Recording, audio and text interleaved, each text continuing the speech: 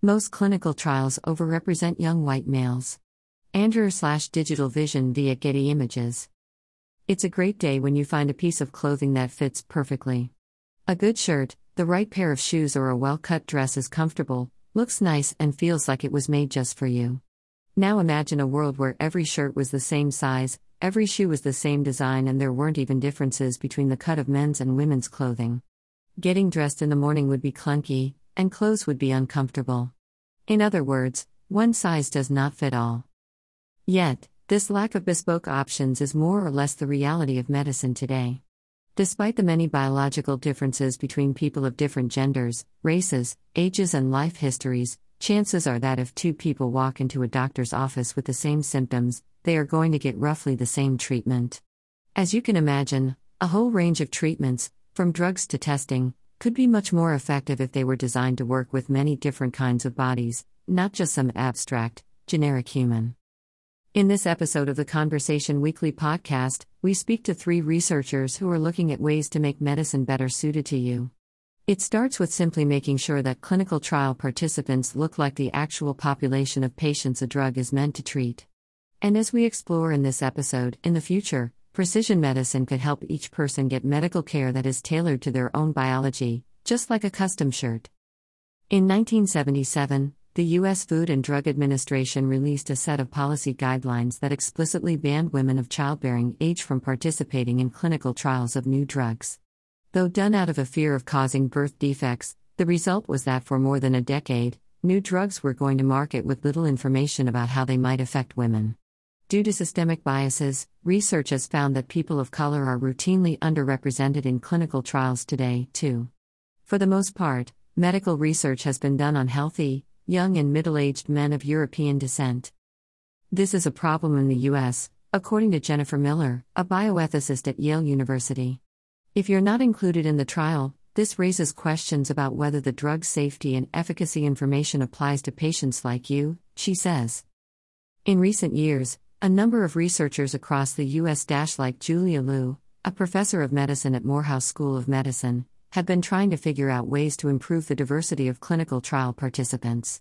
Part of the problem, Liu explains, stems from a myth within medicine that Black people don't like to participate in medical research due to the history of abuses the U.S. medical system has inflicted on African Americans, like the infamous Tuskegee experiment.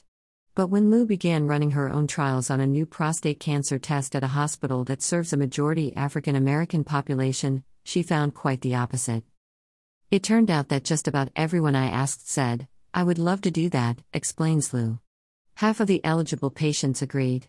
Black patients were just as eager to participate in research as white patients, and according to Liu, a big reason for lack of diversity in clinical trials is that they are mostly run-out research hospitals in wealthier, whiter cities, not out of hospitals with diverse patients.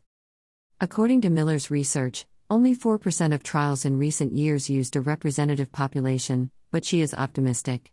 Women are now much better represented in trials, and with regard to equal racial representation, that 4% does tell us is that it's possible to get this right. Efforts like those of Liu and Miller are similar to how companies make shirts in different sizes to better fit different bodies. Once researchers do this work, healthcare providers can choose which drugs are likely to work better and have fewer risks for different patients based on their individual demographics.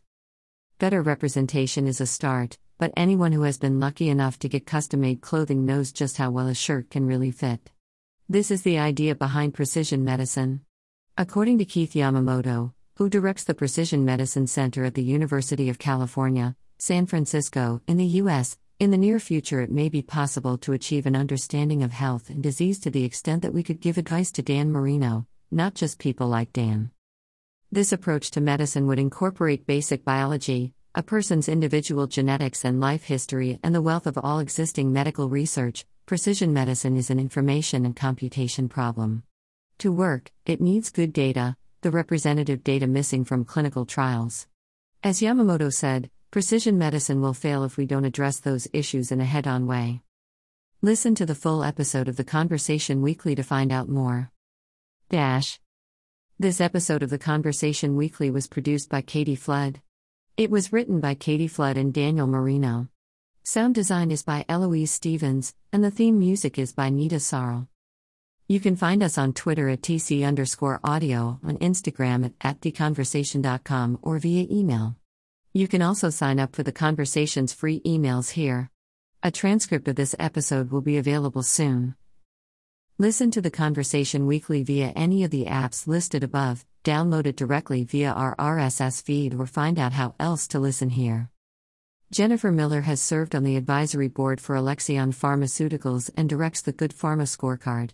She receives funding from the FDA, NIH, and Arnold Ventures, and sits on the board of the nonprofit Bioethics International. Keith Yamamoto sits on the scientific advisory board of Mate Bioservices. He is the president of the American Association for the Advancement of Science, AAAS, chair of the Coalition for the Life Sciences, co-chair of the NASM Roundtable on Aligning Incentives for Open Science, and of the Science and Technology Action Committee, vice chair of the California Initiative to Advance Precision Medicine Advisory Council. He is a member of the boards of directors of the Public Library of Science, Research, America and Rapid Science, the governing board of the California Institute for Regenerative Medicine, the board of counselors for the Radiation Effects Research Foundation, the advisory board for Lawrence Berkeley National Laboratory, and the Council of EBRC. Julia Liu does not work for, consult, own shares in, or receive funding from any company or organization that would benefit from this article, and have disclosed no relevant affiliations beyond their academic appointment. This content was originally published here.